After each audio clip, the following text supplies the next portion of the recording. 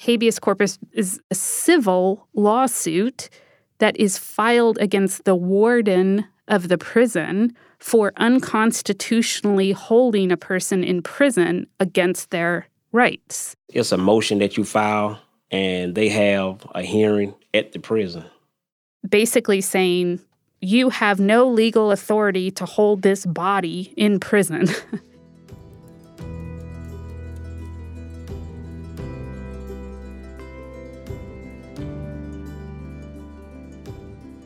Carrie Robinson was sentenced to 20 years for a brutal rape in South Georgia, off a verdict based on 2 pieces of evidence that should have never been accepted as reliable: incentivized testimony from a co-defendant and the inaccurate testimony of a DNA analyst. After losing his direct appeal for a new trial, Carrie began serving hard time with the knowledge it was for a crime that he did not commit. But there was still hope and an opportunity for Carrie's freedom. This is The 4%, a podcast about one man's story of wrongful conviction, factors that led to it, and the people who fought to free him. I am Elle Duncan.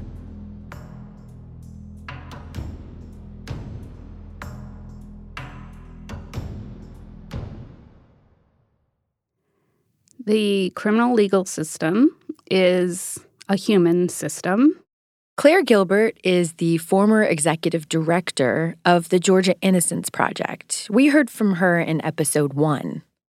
At every single point in the process, decisions are made, and people make mistakes.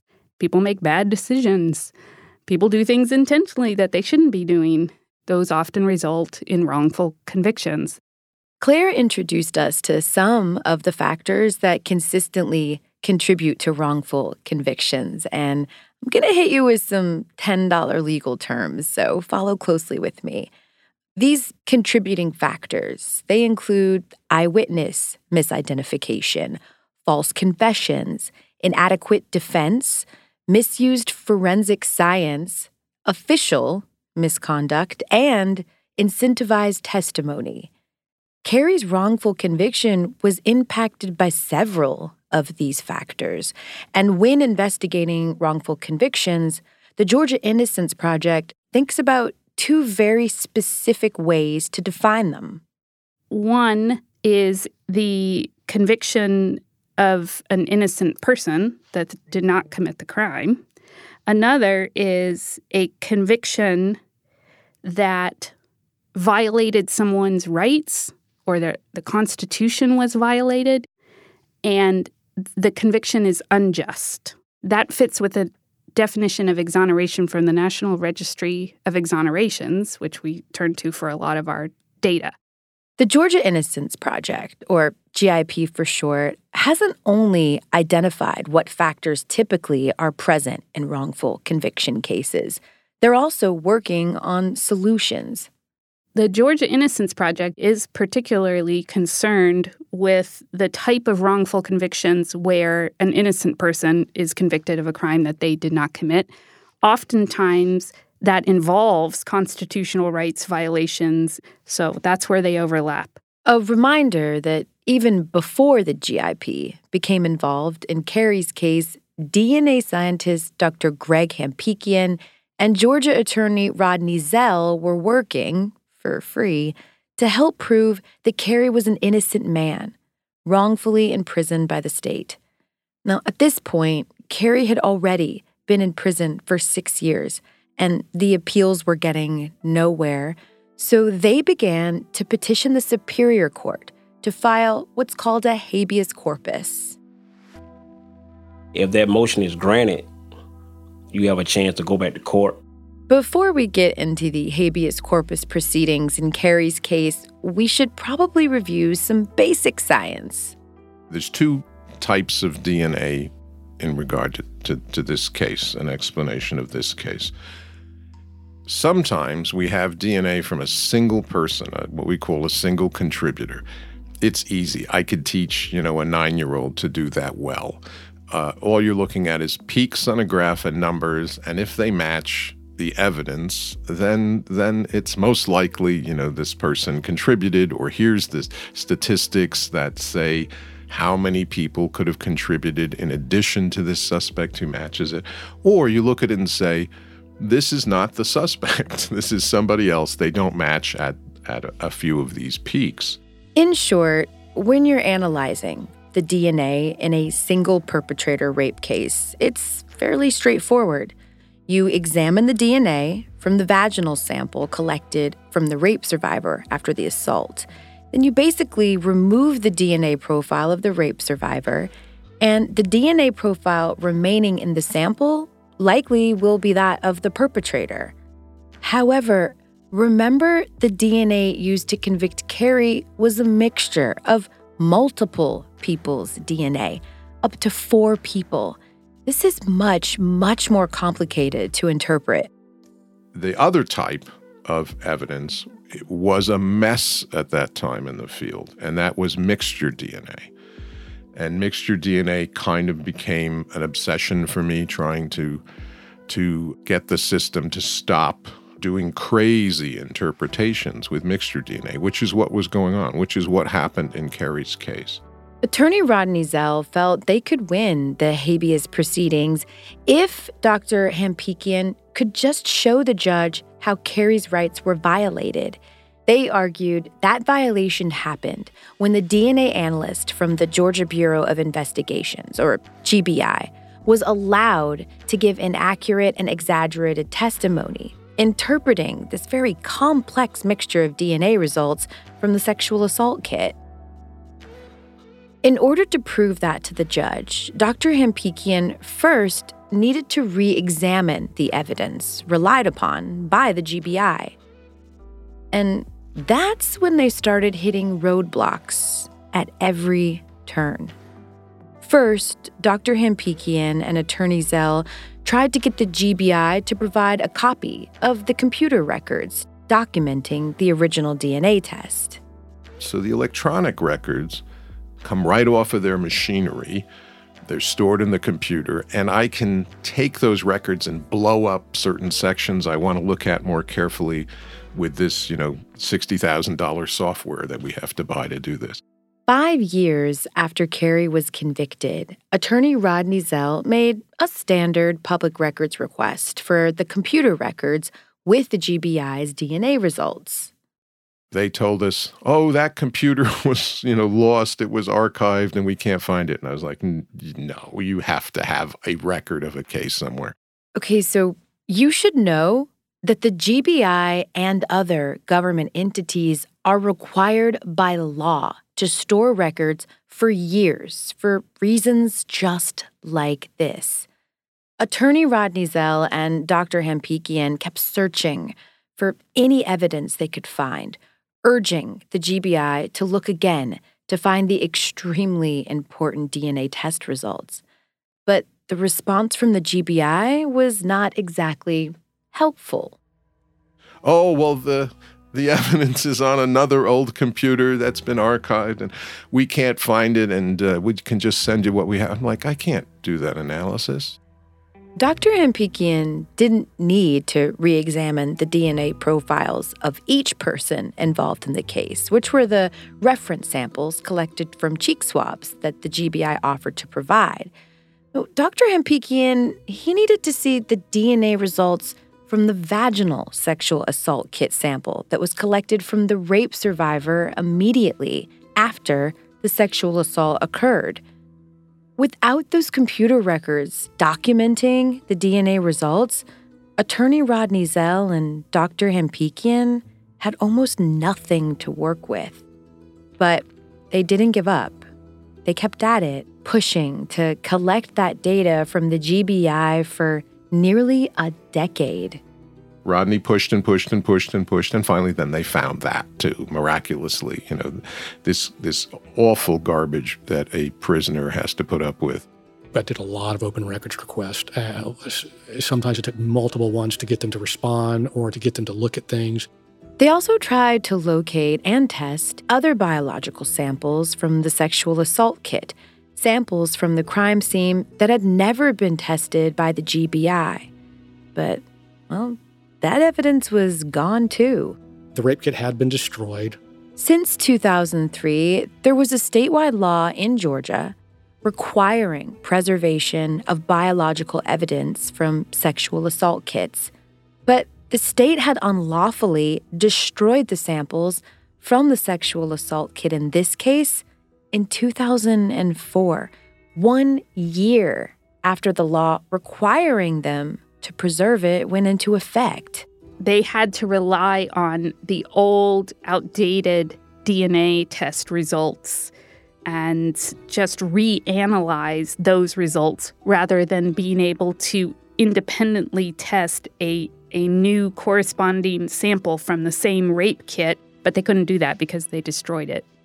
It turns out destruction of physical evidence is pretty common in the wrongful conviction cases that Georgia Innocence Project encounters.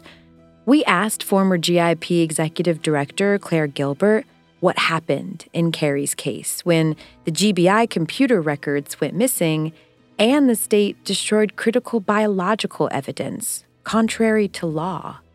It's the same thing that happens in all these cases. Nothing. And there was another problem, too. In addition to roadblocks accessing evidence, Carrie was facing roadblocks just accessing the courts. Attorney Rodney Zell was having difficulty even getting a court date for the habeas corpus proceedings. Normally, when a prisoner does a habeas corpus, the jurisdiction is where the person's incarcerated, regardless of where the conviction was. And at one point, we kept getting these court dates to go to court, and Carrie kept getting transferred. They will not tell lawyers. They will not tell you. I remember at one point he had gotten transferred to one institution, and a court date was set. I mean, it was 6 months out, but at least we had a court date. And we get to I don't know if it was days, maybe a week at the most before his court date, and he gets transferred again. He'd already been waiting years because he'd been transferred, I think at one point, 6 times in 2 years, they transferred it. So he got knocked back to the beginning of the line again.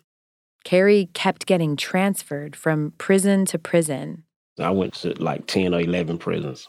So while Dr. Hampikian worked on unlocking the DNA piece and attorney Rodney Zell maneuvered through the legal options, Carrie sat there, passing the time by staying focused in the prison's law library with every chance he could get, combing over his case or those that were similar. Once you get to studying your situation, don't nobody know your situation better than you.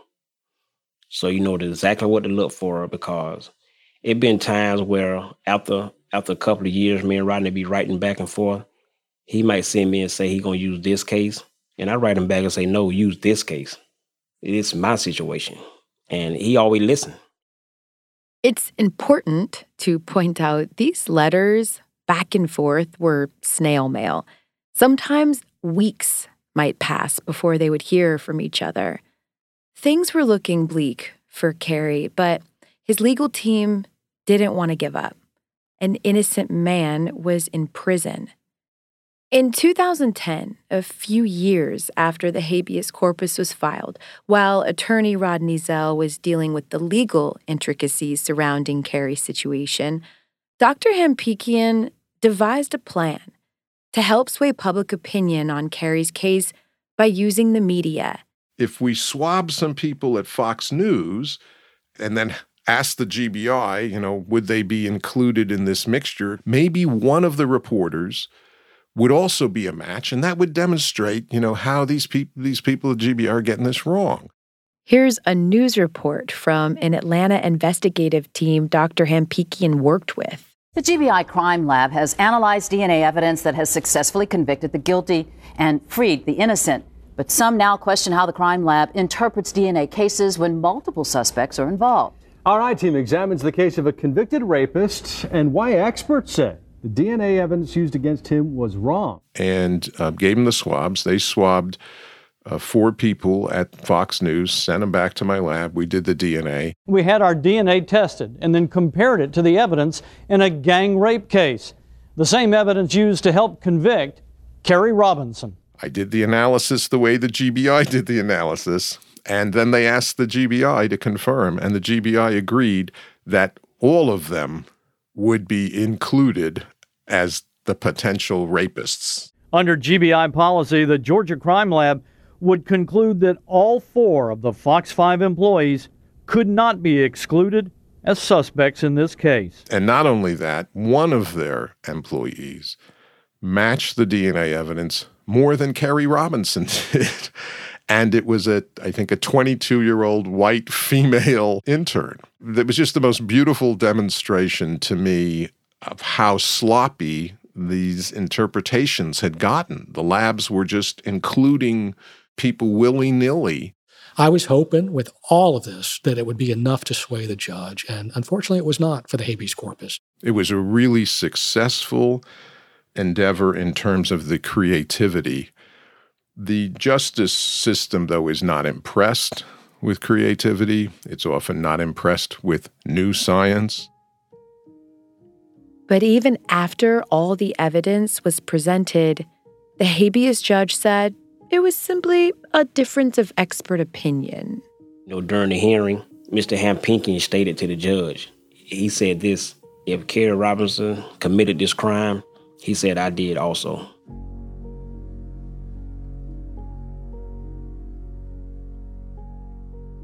The theory was, in the habeas proceedings, to show that the testimony of the analyst was overstated and inaccurate. So they're trying to establish the science for the judge to show that the person had made a mistake. And the judge said, it's just a difference of opinion. This is not something that can be corrected here. And so they lost their habeas. The judge denied the habeas corpus petition in 2015, 7 years after it was originally filed. Kerry Robinson had now spent 13 years of his life wrongfully incarcerated. But fortunately, Kerry had 2 unshakable allies in his corner, attorney Rodney Zell and Dr. Hampinkin, and they did not give up on Kerry or his case. 3 years later, in 2018, the GBI finally found and turned over the long-lost DNA records. The same computer records the GBI had said for almost a decade were missing. Dr. Hampinkin promptly had the DNA results analyzed using new DNA interpretation technology, which, by that point, was also being used by the GBI. And that new computer interpretation showed what Kerry and his legal team had been saying all along. The GBI analyst that testified at Kerry's trial had got it wrong. Rather than showing guilt, the DNA results reflected Kerry's innocence. Armed with that additional new evidence, Kerry's legal team tried yet again to secure his freedom from wrongful imprisonment. The only other mainstream mechanism that is available in Georgia to challenge your conviction at that stage is an extraordinary motion for new trial. An extraordinary motion for new trial allows a defendant to challenge a conviction based on newly discovered evidence. And that is ultimately what was filed with the Georgia Innocence Project and Rodney Zell. The team prepared for a Hail Mary effort for exoneration. You can understand why attorney Rodney Zell was skeptical. After all, it had been 15 years since he and Kerry first wrote to each other, and time again, their efforts for justice were blocked. But you go forward with it. You said this is enough and let's go forward on it. The incentivized testimony of Kerry's co-defendant, the inaccurate testimony from the DNA analyst, the destroyed evidence after trial, all of these factors played into an innocent person spending nearly 2 decades behind bars. As a society, we're told to presume someone is innocent until proven guilty. But if you're wrongfully convicted like Kerry, you're presumed guilty. and the innocence gets harder and harder to prove as time goes by. On top of that, a largely disproportionate number of incarcerated people in this country and an even greater proportion of wrongfully incarcerated innocent people are people of color. And the more that you can sort of think about the problem of wrongful convictions in the broader context of everything that is wrong with our criminal legal system, why do we incarcerate so many people and for so long? And why are the majority of those people Black and brown when Black and brown people do not comprise the majority of the population? Of the close to 600 people that have been exonerated using DNA since 1989, about 66% of them are Black and brown people. That's not happenstance, folks. People of color are held to a different standard of innocence in our legal system. Too often, they have to fight the justice system and institutional bias. A key question in so many of these cases, why was it so easy to convict him on so little evidence, such unreliable evidence? That's a question that applies in these cases again and again and again when so little evidence is used to convict people.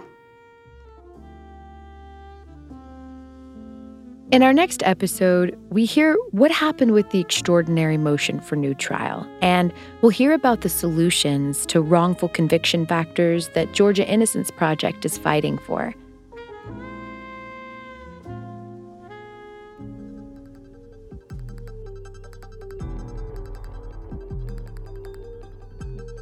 The 4% is an original podcast created by Zapier in partnership with the Georgia Innocence Project and Pineapple Street Studios. As the leader in easy automation, Zapier empowers over 2 million businesses to automate workflows and move data across 5,000 apps. The 4% is produced by Stephen Key. Our associate producer is Lisa Cerde, and we had help from Natalie Brennan. Our production coordinator is Himia Freeman. Our editors are Leela Day, Joel Lovell, and Maddie Sprungkaiser. This show is mixed by Marina Paez. Music from Epidemic Sound. Legal services for Pineapple Street by Bianca Grimshaw at Granderson Des Rochers. Our executive producer is Jayanne Barry. Our production partners at Zapier are Carly Moulton and the Zapier Studios team, including Gina King and Brittany Fleet. And from the Georgia Innocence Project, Bliss Savage, Mike Colsalter, Matt Holbrook, and Marty Ellen. Finally, a special thanks to Kerry Robinson for sharing his story with us. The next episode will be out in a week, so make sure to listen on the Odyssey app or wherever you get your podcasts. I'm your host, Elle Duncan, and thank you for listening.